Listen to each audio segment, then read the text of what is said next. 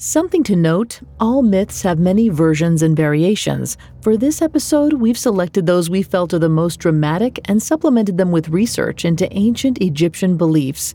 Because mythology comes from oral tradition, there's a wide variety across sources.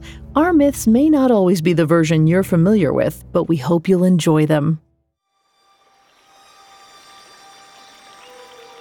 Ra was tired. The god of the sun stood on the deck of his barge, looking down upon the land of Egypt with weary eyes. Everything hurt. His limbs had grown thin and frail, his face gaunt and worn. All he had to look forward to now was rest. "It's time, Father." His daughter Bast approached. Ra took her hand and she led him to the waiting sarcophagus. It took all his remaining strength to climb into it and lie down. Looking up, Ra saw a single tear run down his daughter's cheek. He wanted to comfort her, to tell her that death was but the next step on his journey, but he did not have the strength. Ra shut his eyes as the heavy stone lid slid into place above him. The sun set. Egypt slept, and the Mesektet carried Ra's body down the river of death and into the land of the dead. But deep in the water, something stirred, a demon of chaos and darkness as old as time itself, the serpent Apophis. The great snake lifted his head from the depths of the river. He flicked his forked tongue, tasting the air. Apophis could always sense the precise moment when the sun god's barge passed into the land of the dead. But this night, something was different. There was a scent in the atmosphere that he had not smelled in a millennia. A living soul had entered the Duat.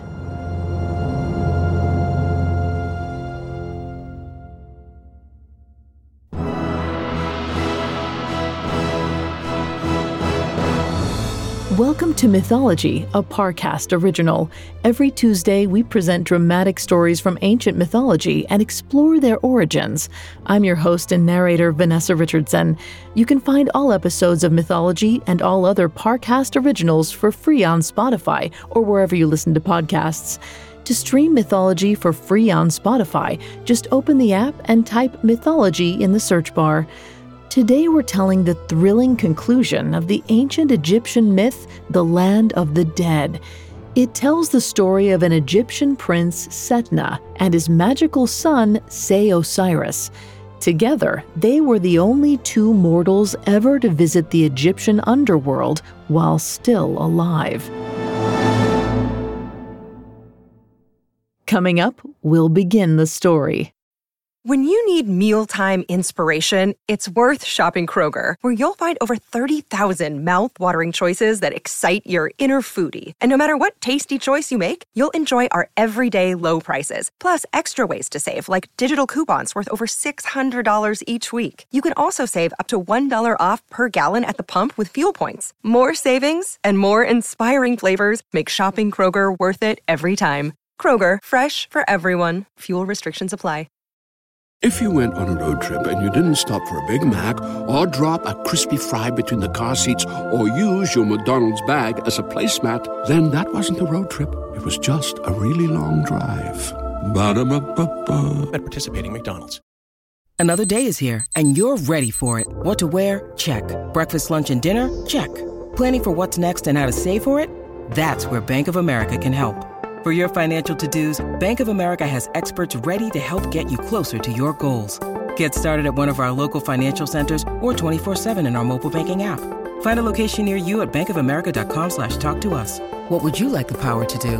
Mobile banking requires downloading the app and is only available for select devices. Message and data rates may apply. Bank of America N.A., member FDIC.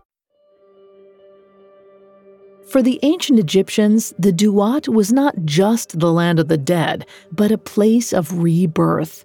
Each evening, the sun god Ra would die and pass on into the underworld. A company of gods would board his barge and travel with his body through the 12 regions of night.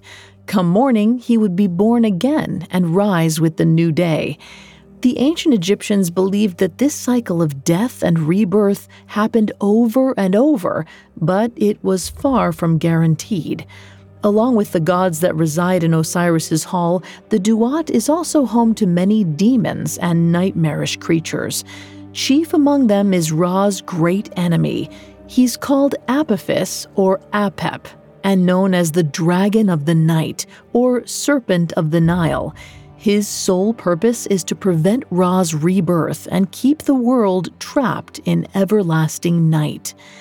Apophis and Ra have been bound together since the beginning of time. In some versions of the story, when Ra was born, his umbilical cord was cut and it fell into the waters of the Nile, only to grow into Apophis.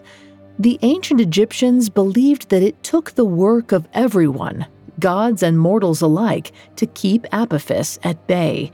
While the gods worked tirelessly to defend Ra's barge, the Egyptians would perform rituals to give them strength.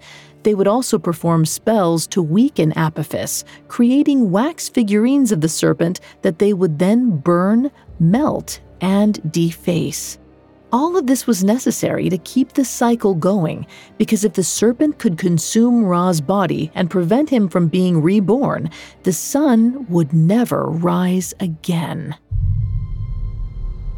Prince Setna stared in horror from behind the bars of his birdcage. It was an appropriate prison, considering that his normal human body had been replaced with that of a golden-feathered hawk, although he still retained his own head and face. He was on the deck of a river barge, ferrying a company of animal-headed gods and recently deceased souls. They were moving through a desolate landscape under a black sky devoid of moon or stars. Near the bow, the cat-headed goddess Bast clutched another hawk with the head of a small boy. As hard as it was to believe, this was the Ba, or soul of Setna's son. It had been a surreal couple of hours, but Setna was used to the unusual. He was the fourth son of Pharaoh Ramses the Great and had spent his life excavating tombs from the Old Kingdom. He'd faced down powerful curses, deadly traps, and ghosts. He'd thought he had seen the worst dangers the universe had to offer, but nothing could have prepared him for fatherhood. His son, Seosiris, was not an ordinary child. From the moment he could speak, it became clear that he knew and understood things that should have been impossible. He could read ancient writings and perform advanced spells, like the one that had landed them in their current predicament. Seosiris had temporarily separated both of their souls from their bodies, allowing them to enter the land of the dead. Setna, however, had almost immediately managed to get himself captured by the gods on Ra's river barge. He'd ordered Seosiris to leave him and fly home to their bodies, but the boy had not listened. It struck Setna that Seosiris not listening was becoming a running theme, but he could worry about his son's behavior later. Right now, he had a much bigger problem to worry about. Setna gaped in horror as an enormous black serpent emerged from the water. It towered over the boat, staring down at Bast and Seosiris with huge red eyes. Apophis. He's early. Seosiris, look out! The serpent dove, lunging straight for Bast and Seosiris. The cat goddess sprung to the side with impressive agility, clutching Seosiris to her chest as she rolled out of the snake's path. Its head struck the ship with incredible force, causing it to pitch wildly, launching Setna's cage into the air. As it hit the deck, the cage door burst open and Setna shot through the opening. A moment later, he was in the air, flying above the river barge. The serpent had dove back into the water and was circling around for a second attack. On deck, the souls of the dead scrambled to get away from the monster. The gods raced to the front, brandishing spears in an attempt to keep it at bay. Where is he? Setna scanned the deck for any sign of Seosiris when he spotted a flash of gold. At the back of the boat, the cat-headed Bast was defending the sarcophagus that housed the body of Ra. She held an enormous knife in one hand, while the other still gripped Seosiris. Say! Setna dove for Bast with talons outstretched, just as the snake reared its head a second time. It was just the diversion he needed. He fell on the cat goddess, scratching and clawing with all his might. Give me back my son! Bast released Seosiris, but he fell to the deck and lay still. Setna swooped down to land beside him just as the snake opened its jaws and dove again. This time it was aiming directly for Ra's sarcophagus. Bast's eyes flashed with fear. Father, protect the sarcophagus! Setna saw a blur of red shoot past him. It was Set, the god with the head of a russet-furred dog. He vaulted over Ra's sarcophagus and hurled his spear in a single, fluid motion. The spear cut through the air and struck the snake beneath its left eye. The serpent thrashed angrily, then dove back into the water. Bast eyed the spot where it had disappeared, blade raised apprehensively, but it did not return. After a moment, the water stilled.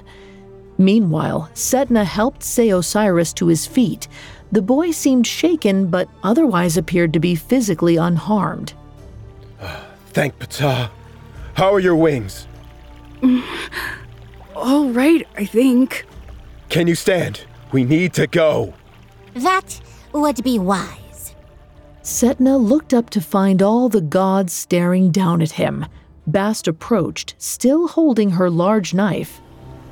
You've caused a lot of trouble, little prince. Apophis has never attacked so early in the night. Something has made him stronger than normal. I'm sorry, but what does that have to do with us? The balance of Ma'at. Very good, little bird. As living souls, you carry the light of the waking world, and you have brought that light into the Duat. But Ma'at demands balance. Where goes light, so follows darkness. The universe has sought to balance you by making Apophis stronger. But you defeated him, didn't you? For now, Apophis will grow strong as the night progresses, just as he always does. He will try again to stop the Mesektet and steal the body of Ra. And what if he succeeds? Then day will become night. Indeed. The gates of dawn will open, but it will not be Ra that rises through them. This time, Apophis will escape the Duat, and the world you know will become like this one. We would like very much to avoid that. Then I suggest you leave this place as soon as possible. How? Unfortunately, the only way out is through the Gates of Dawn, in the 12th region of night. 12th region of night. Perhaps you could give us directions? The gates open when Ra arrives. We will take you there and ensure that you leave. No arguments there. Good. The gods finally returned to the task of ferrying the boat down the river of death. Setna and Seosiris huddled near the sarcophagus of Ra, while Bast returned to the bow. Setna could tell that she was watching the dark waters for any signs of Apophis. The barge kept a slow but steady pace, and before long they reached the first gate.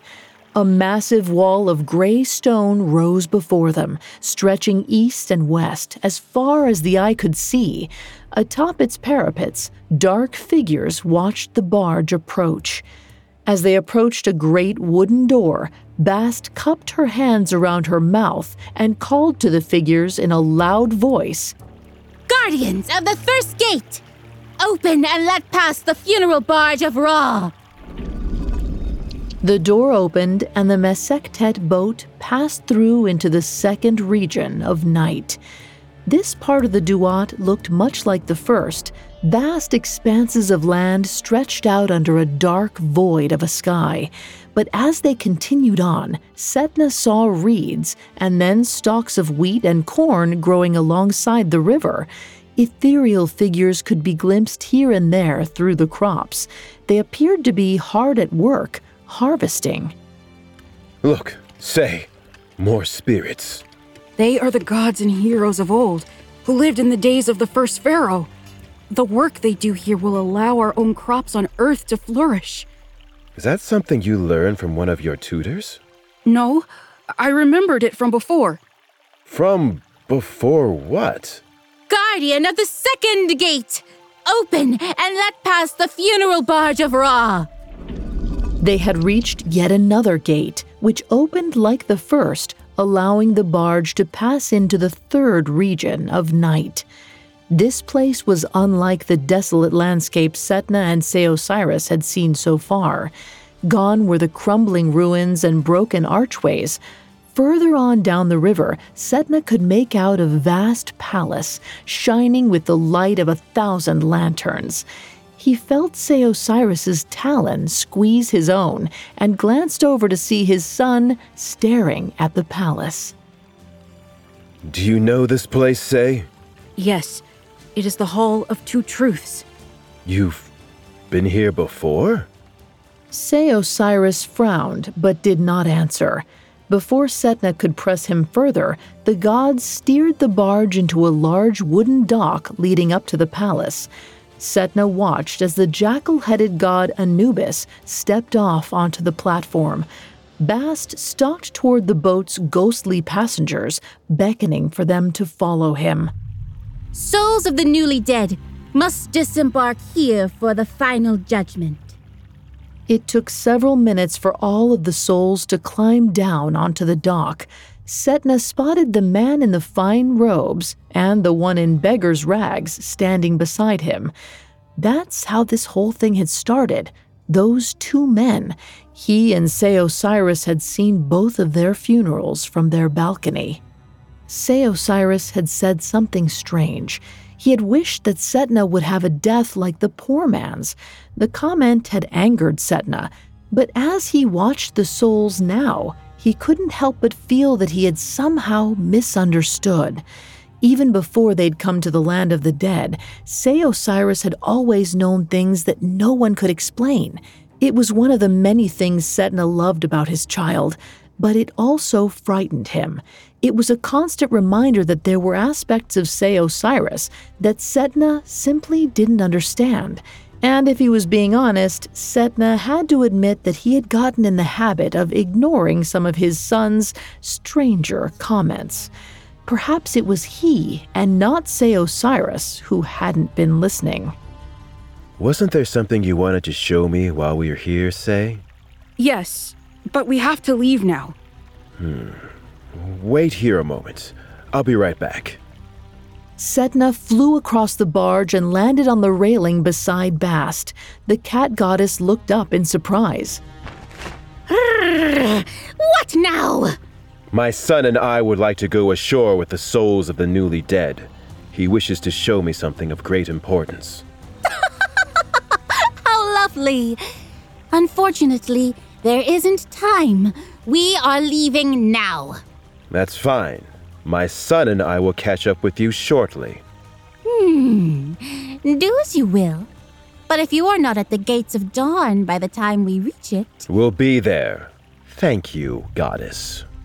Setna waved Seosiris over, and together they flew down to join the party waiting on the docks.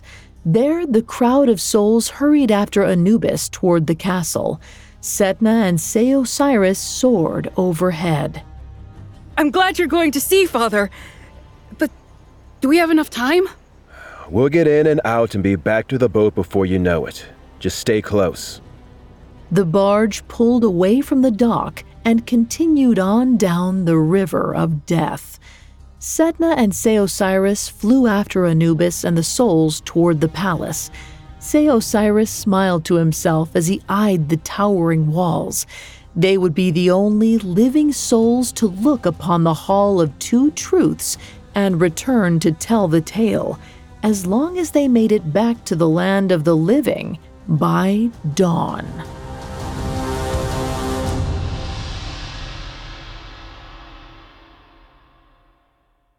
Coming up, Setna and Osiris discover the destiny that awaits all spirits in the Duat.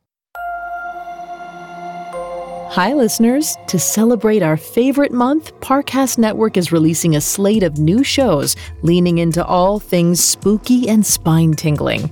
And now we're bringing you an original series called Superstitions, featuring the origins and impacts of our most unusual beliefs and the stories of those who dare to defy them. Every week on Superstitions, hear a new drama that illustrates the eeriness and unlocks the mysteries of humanity's strangest codes of conduct. Like holding your breath while passing a cemetery so you don't wake the dead and make them jealous, or carrying the foot of an animal known to have an evil eye, or using iron to keep away the devil. They may seem mystical or even completely illogical, but one thing is certain: you ignore them at your own risk. You can find and follow Superstitions free on Spotify or wherever you get your podcasts. To hear more Parcast shows, search Parcast Network in Spotify's search bar and find a growing slate of spooky October programming to enjoy. Now back to the story. The most important place in all of the land of the dead was the Hall of Two Truths. It was here that Osiris was said to reside, along with a council of gods, and it was here that the souls of the dead received their final judgment. Preparing for this ceremony was central to Egyptian burial practices. People were mummified and buried along with offerings and spells, either written on papyrus funerary texts known as the Book of the Dead, or carved into the tombs themselves. Many of these spells were designed to help the dead pass through judgment in the Hall of Two Truths by appeasing and impressing the gods. However, according to some texts, this ordeal was not the end of the soul's journey. If they passed, they would continue on through the Duat, where they would face all manner of dangers. Many spells from the Book of the Dead seek to help with these obstacles, such as Spell 31, which guards against attacks from crocodiles, Spell 41, which protects against demonic servants, and Spell 63, which allows the soul to drink water in the Duat without being burned. If they could successfully navigate these dangers, they would reach Aru, the Field of Reeds, a paradise where their soul would live forever in a state of bliss. But if the souls failed their ordeal at the Hall of Two Truths, their journey would come to a sudden and permanent end, known as the Second Death. Osiris soared over the souls of the newly dead with his father beside him. They had passed through an archway into a large courtyard and were now approaching a massive stone doorway. Osiris felt his skin prickle with anticipation. The sense of familiarity had grown stronger the deeper they went into the Duat. Though he still could not say exactly when or how, he was certain that he had been here before. The jackal-headed Anubis reached the door and placed one palm against each side. The muscles of his back tensed with exertion as he pushed. Slowly, the massive stone slabs began to move. Once the gates were flung open, Anubis led the army of souls into the entryway. Another god was waiting for them in the center of the room. This one had the body of a man and the head of a long-billed water bird. He held out a hand as they approached and called out, "Stop! I will not announce thee unless thou knowest my name." Osiris watched as the souls shuffled around, looking at one another awkwardly. He wasn't sure if they didn't know the answer or if they were too shy to speak up in the presence of the gods. But to his surprise, it was Setna who stepped forward. I know you, doorkeeper. You are Thoth, the wise god. And who are you? I am Setna Kamwas, son of Pharaoh, high priest of Ptah, father of Osiris. Allow us to enter the Hall of Two Truths, so that we might relate to what we see to those in the land of the living. And what is your condition? My condition? We are pure of sin! Yes, very pure. Then follow. Thoth turned on his heel and strode deeper into the palace. Anubis and the souls trailed after him, while Setna and Osiris flew above them. They passed through several more doorways before emerging into a vast hall with a vaulted dome ceiling. An army of animal-headed gods were seated in a circle at the edges of the room. They all sat perfectly still, except for their eyes, which followed the souls as they made their way to the center of the hall. Thoth gestured for them to stop there, then continued on to one side of a large dais. The platform held 2 large marble thrones. In one sat a woman. She had hair as black as night and enormous, colorful wings that extended from her arms. Her eyes bored into Osiris, burning with a startling intensity. But the figure seated beside her was even more striking. He was twice as tall as a normal man and wrapped from head to toe in the bindings of mummification. His arms were crossed before him, and he held a small shepherd's crook in one hand and a flail in the other. A golden crown shaped like a cobra rested on his head. Thoth took his place at the base of the dais and turned to face the souls again. Souls of the newly dead, you stand in the Hall of Two Truths before the Lord Osiris, King of the gods and keeper of the dead. Let those among you who are pure of sin come forward and defend yourselves. Setna and Osiris watched as one by one the souls stepped forward and knelt before the dais. Osiris glanced at his father, who was taking in the scene with dumbfounded fascination.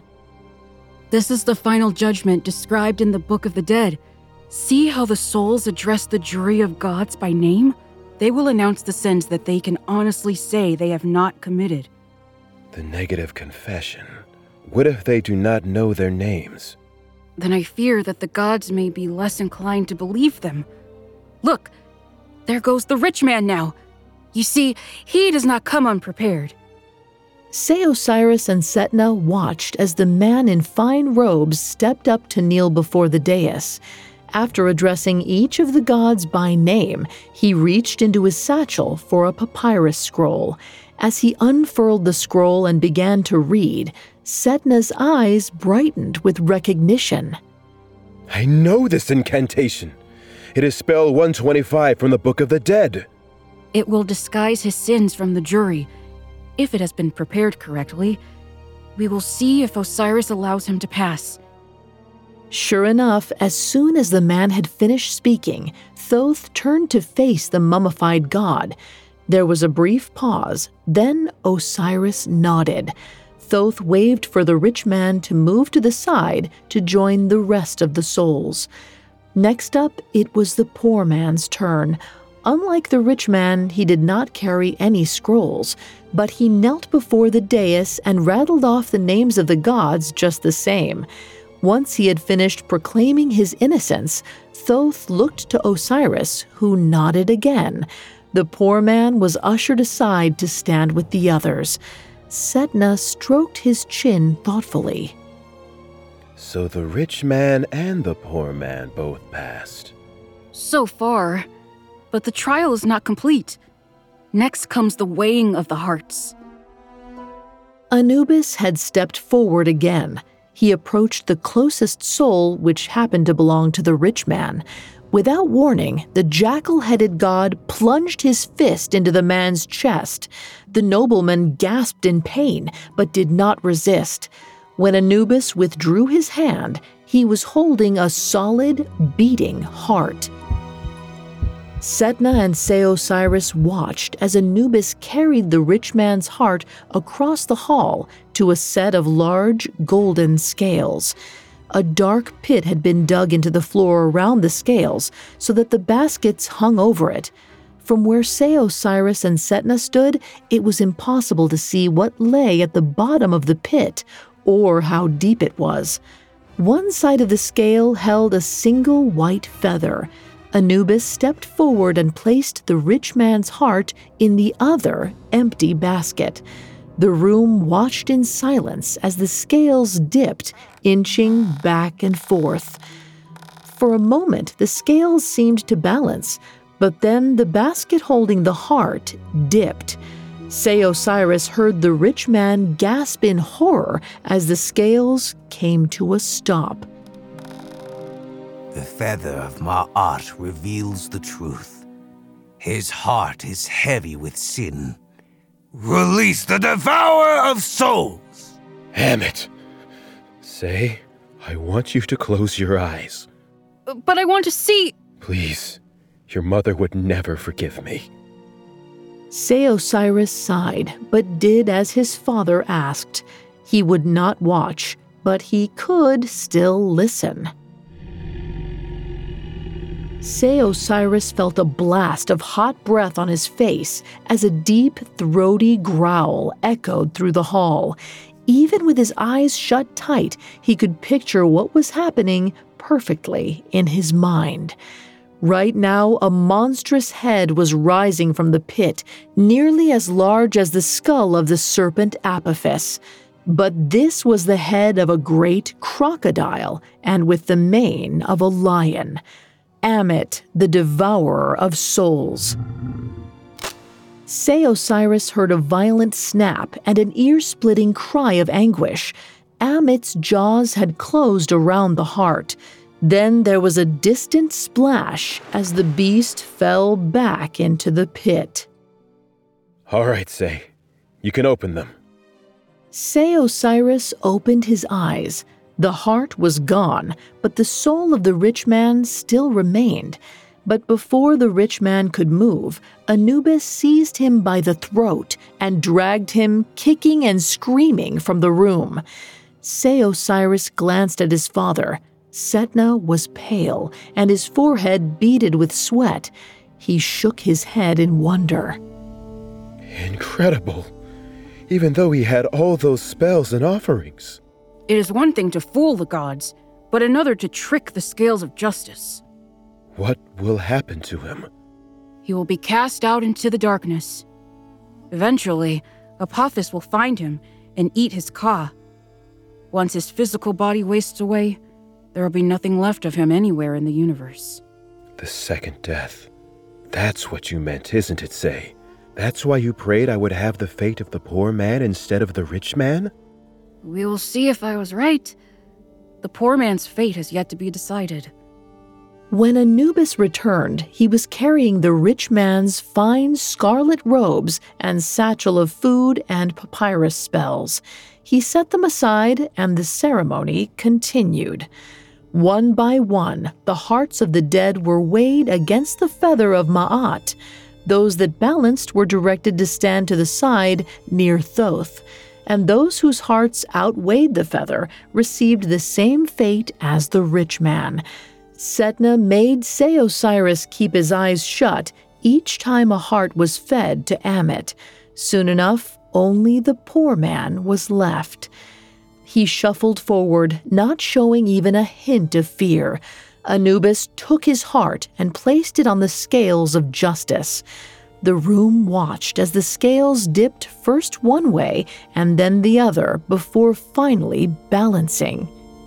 The feather of Ma'at reveals the truth. His heart is pure. He passed. What now? Now, his journey begins. Those who survive the final judgment will continue through the Duat on foot. They will face many obstacles and demons. But those who reach the end will live forever in paradise in the field of reeds. Then the poor man still might not make it? He might not, but his chances are better than most. As they watched, Anubis took the robes and satchel of spells that had belonged to the rich man and presented them to the poor man. Seosiris smiled to himself. Ma'at had found a way to achieve balance once again. Sedna placed a wing around Seosiris's shoulders. Thank you for bringing me here, Se. This has been the most incredible journey of my life. I'm glad to have shared it with you, Father. But I think it's time we go home. Stop! Seosiris and Setna turned at the sound of Thoth's voice. Looking up, they saw that the mummified god was now standing on the dais and pointing his crook directly at Seosiris. But it was the bird-headed Thoth who called to them. Stop there, boy. Lord Osiris would like to speak with you. Seosiris tried to swallow, but his mouth had suddenly gone dry. He had survived the journey through the land of the dead so far by trusting his instincts and foggy memories, and right now, every inch of his being was screaming one word: run.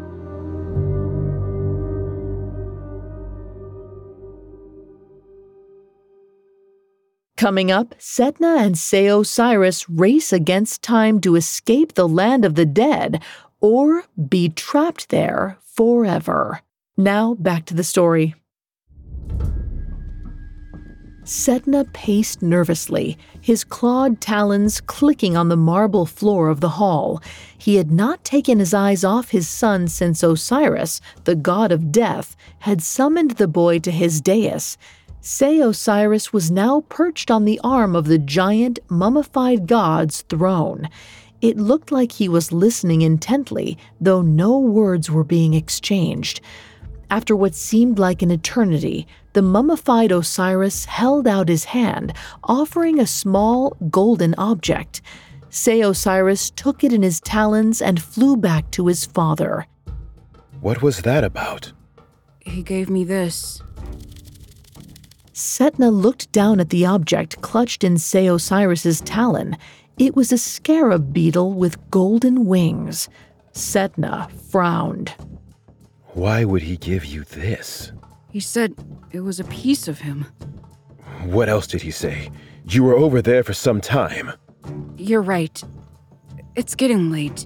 We'd best be on our way if we hope to reach the Mesektet boat in time. One moment. Say! Setna scowled in frustration as his son lifted off, soaring through the open doorway. Setna flew after him, emerging into the fourth region of night. Down below, he could see the souls of the dead just setting out on their journey across the desert. Seosiris had already flown past them and was soaring back toward the river of death.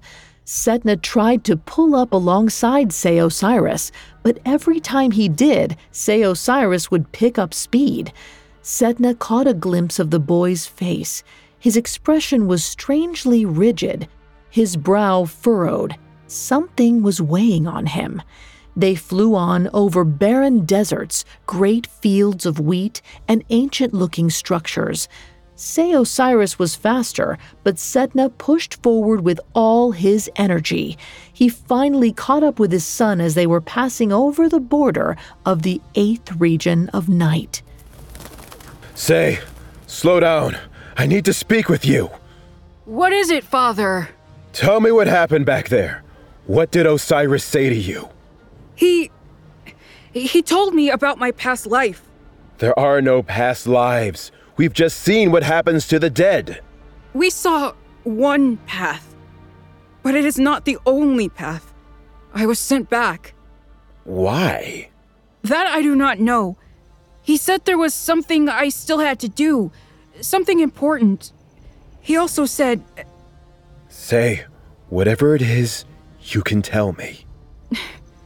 He told me that it would not be long before I returned to him. And that this time, I would not be sent back. No, that's not happening. Father... That's exactly right. I am your father, not that god of death. This is why I didn't want to tell you. I should have never taken you in there.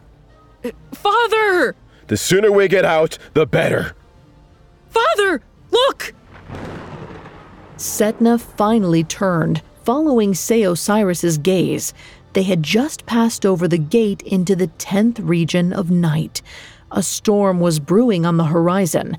Red bolts of lightning scored the sky, piercing the veil of ash-black clouds to illuminate the scene below.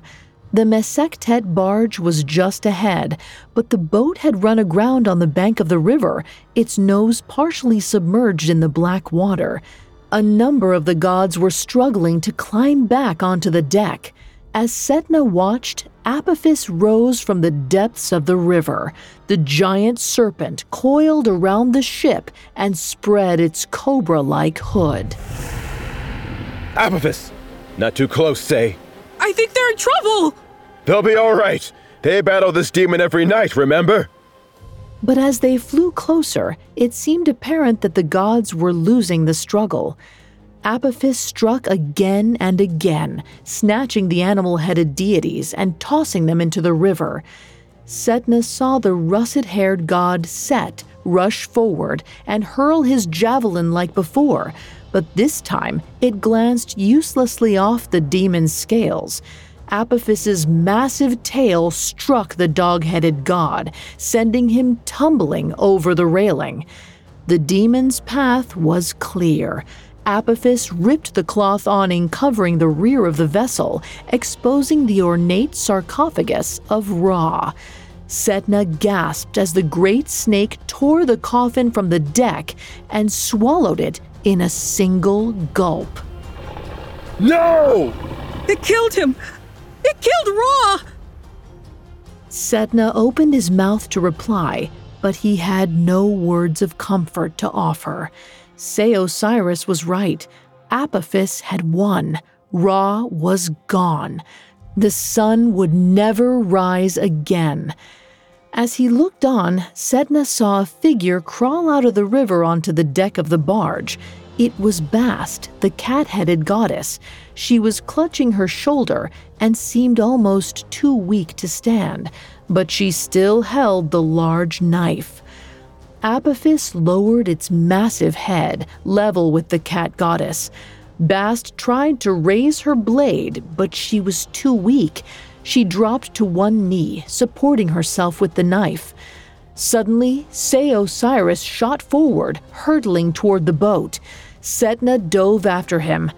He reached out with his talon and grabbed his son by the tail feathers, throwing them both off balance. They plummeted downward in a mad spiral, but Setna held on tight. No, Say! It's too late! It's not! Father, listen! I know what I'm doing! I can't lose you! You have to let me go! Setna closed his eyes. Ever since the boy's birth, he had tried to keep his son from growing up too fast. But Seosiris was right. Setna could not hold him back anymore. He released Seosiris's tail and spread his wings, pulling up sharply. Seosiris turned, setting his sights on Apophis. He gained speed rapidly until he was hurtling like a comet toward the great serpent. On the deck of the Mesektet, Bast looked up. Apophis turned, red eyes fixing on Seosiris. The serpent opened its mighty jaws wide, but Seosiris didn't stop. He dove right into the snake's open mouth and disappeared down its throat. Apophis snapped his jaws shut. Say, no! Apophis's eyes bulged. Setna looked down to see Bast clinging to the serpent, her great knife embedded in its scaly neck. Seosiris had given her all the distraction she needed. Apophis spasmed as Bast stabbed again and again, spraying her with oily black blood. The demon threw back its head and its jaws snapped open. A blast of overpowering light, bright as the sun, erupted from its throat. Setna shielded his eyes with a wing, squinting through the feathers. A figure emerged from Apophis' jaws, rising effortlessly into the sky. He had the body of a man and the head of a hawk. He wore a golden crown with a wide, circular disc that burned with blinding intensity, and clutched in his beak was the golden scarab that Seosiris had carried. Ra had risen. The god floated down toward the Mesektet boat, which was rising back to the surface of the river. Its broken planks lifted from the water, falling into place to repair the gaping opening in its hull. As Ra's feet touched the deck, Apophis slumped and crashed into the river. As the massive snake sunk beneath the dark water, Bast leapt from its back and landed on the deck of the barge. She was cradling something in her arms. Setna swooped down and landed on the boat's railing in front of the cat goddess. He watched, blinking through tears, as the small creature stirred in her arms. Wake up, little bird. Say Osiris? Father? You're alive! Say you did it! What exactly did you do? I simply delivered the scarab to Ra. His soul merged with that of Osiris and was reborn even stronger than before. The balance of Ma'at has been restored, Setna, son of Pharaoh. Apophis lost tonight, but he will return again tomorrow. I think it would be wise if you were both gone when that happens. I agree. What do you think, Say? Are you ready? Let's go home. Before long, the deck of the Mesektet was once again teeming with animal-headed gods. Now Ra stood at the bow alongside his daughter, Bast. Setna and Seosiris flew overhead. They followed the boat through 2 more sets of gates into the 11th and 12th regions of night. Finally, they passed through the towering gates of dawn. Cold wind whipped Setna's feathers as they passed through the portal. The sky was still mostly dark, but he could once again see the stars and the moon, and then the first rays of the sun peeking over the mountains. They had emerged into the land of the living, just east of Thebes. Setna scanned the skyline until he spotted their home. Say, didn't you say we needed to be back at the temple before sunup? That's right! We must rejoin our bodies before the light touches the shrine, or the spell will become permanent. Well then, I think we'd better get moving. Race you home? You know I'm faster than you. Then it's a good thing I've got a head start. Father! The Baas of Setna and Seosiris spread their golden wings and flew back through the night to Thebes. They entered the shrine through the opening in the roof and found their Kas, their spirit selves, waiting patiently above their bodies. Moments later, father and son finally emerged from the shrine in their original mortal form. They walked home arm in arm as a new day dawned over the land of Egypt.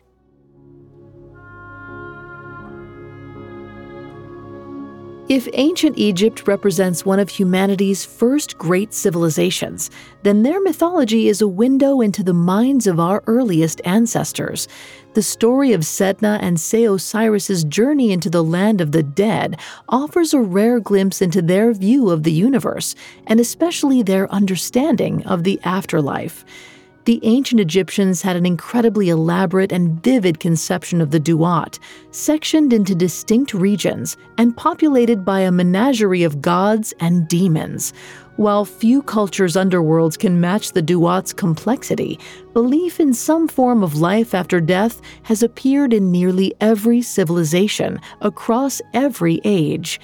The question of what happens to us after we die has captivated humans for as long as we've been telling stories, and will continue to fascinate us until the moment we leave the land of the living.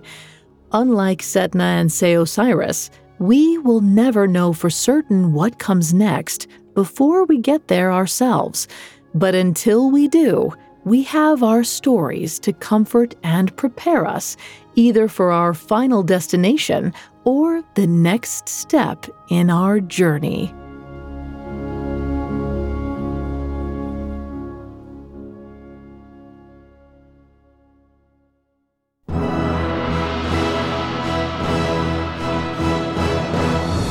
Thanks again for tuning in to Mythology. We'll be back Tuesday with a new episode.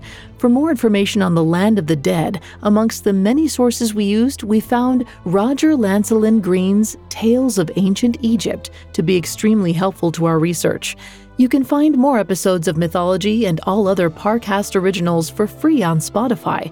Not only does Spotify already have all of your favorite music, but now Spotify is making it easy for you to enjoy all of your favorite Parcast originals, like Mythology, for free from your phone, desktop, or smart speaker. To stream Mythology on Spotify, just open the app, tap Browse, and type Mythology in the search bar. If you enjoy Mythology, you'll love my other podcast, Tales.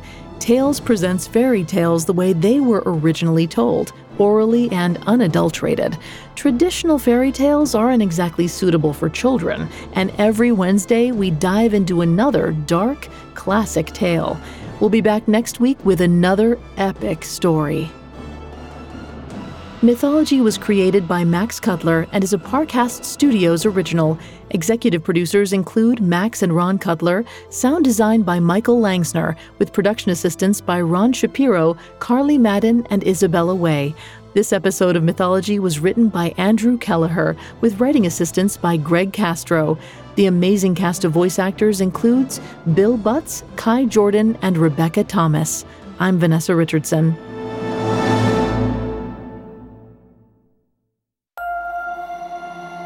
Remember to follow Superstitions for new episodes featuring our most unusual beliefs.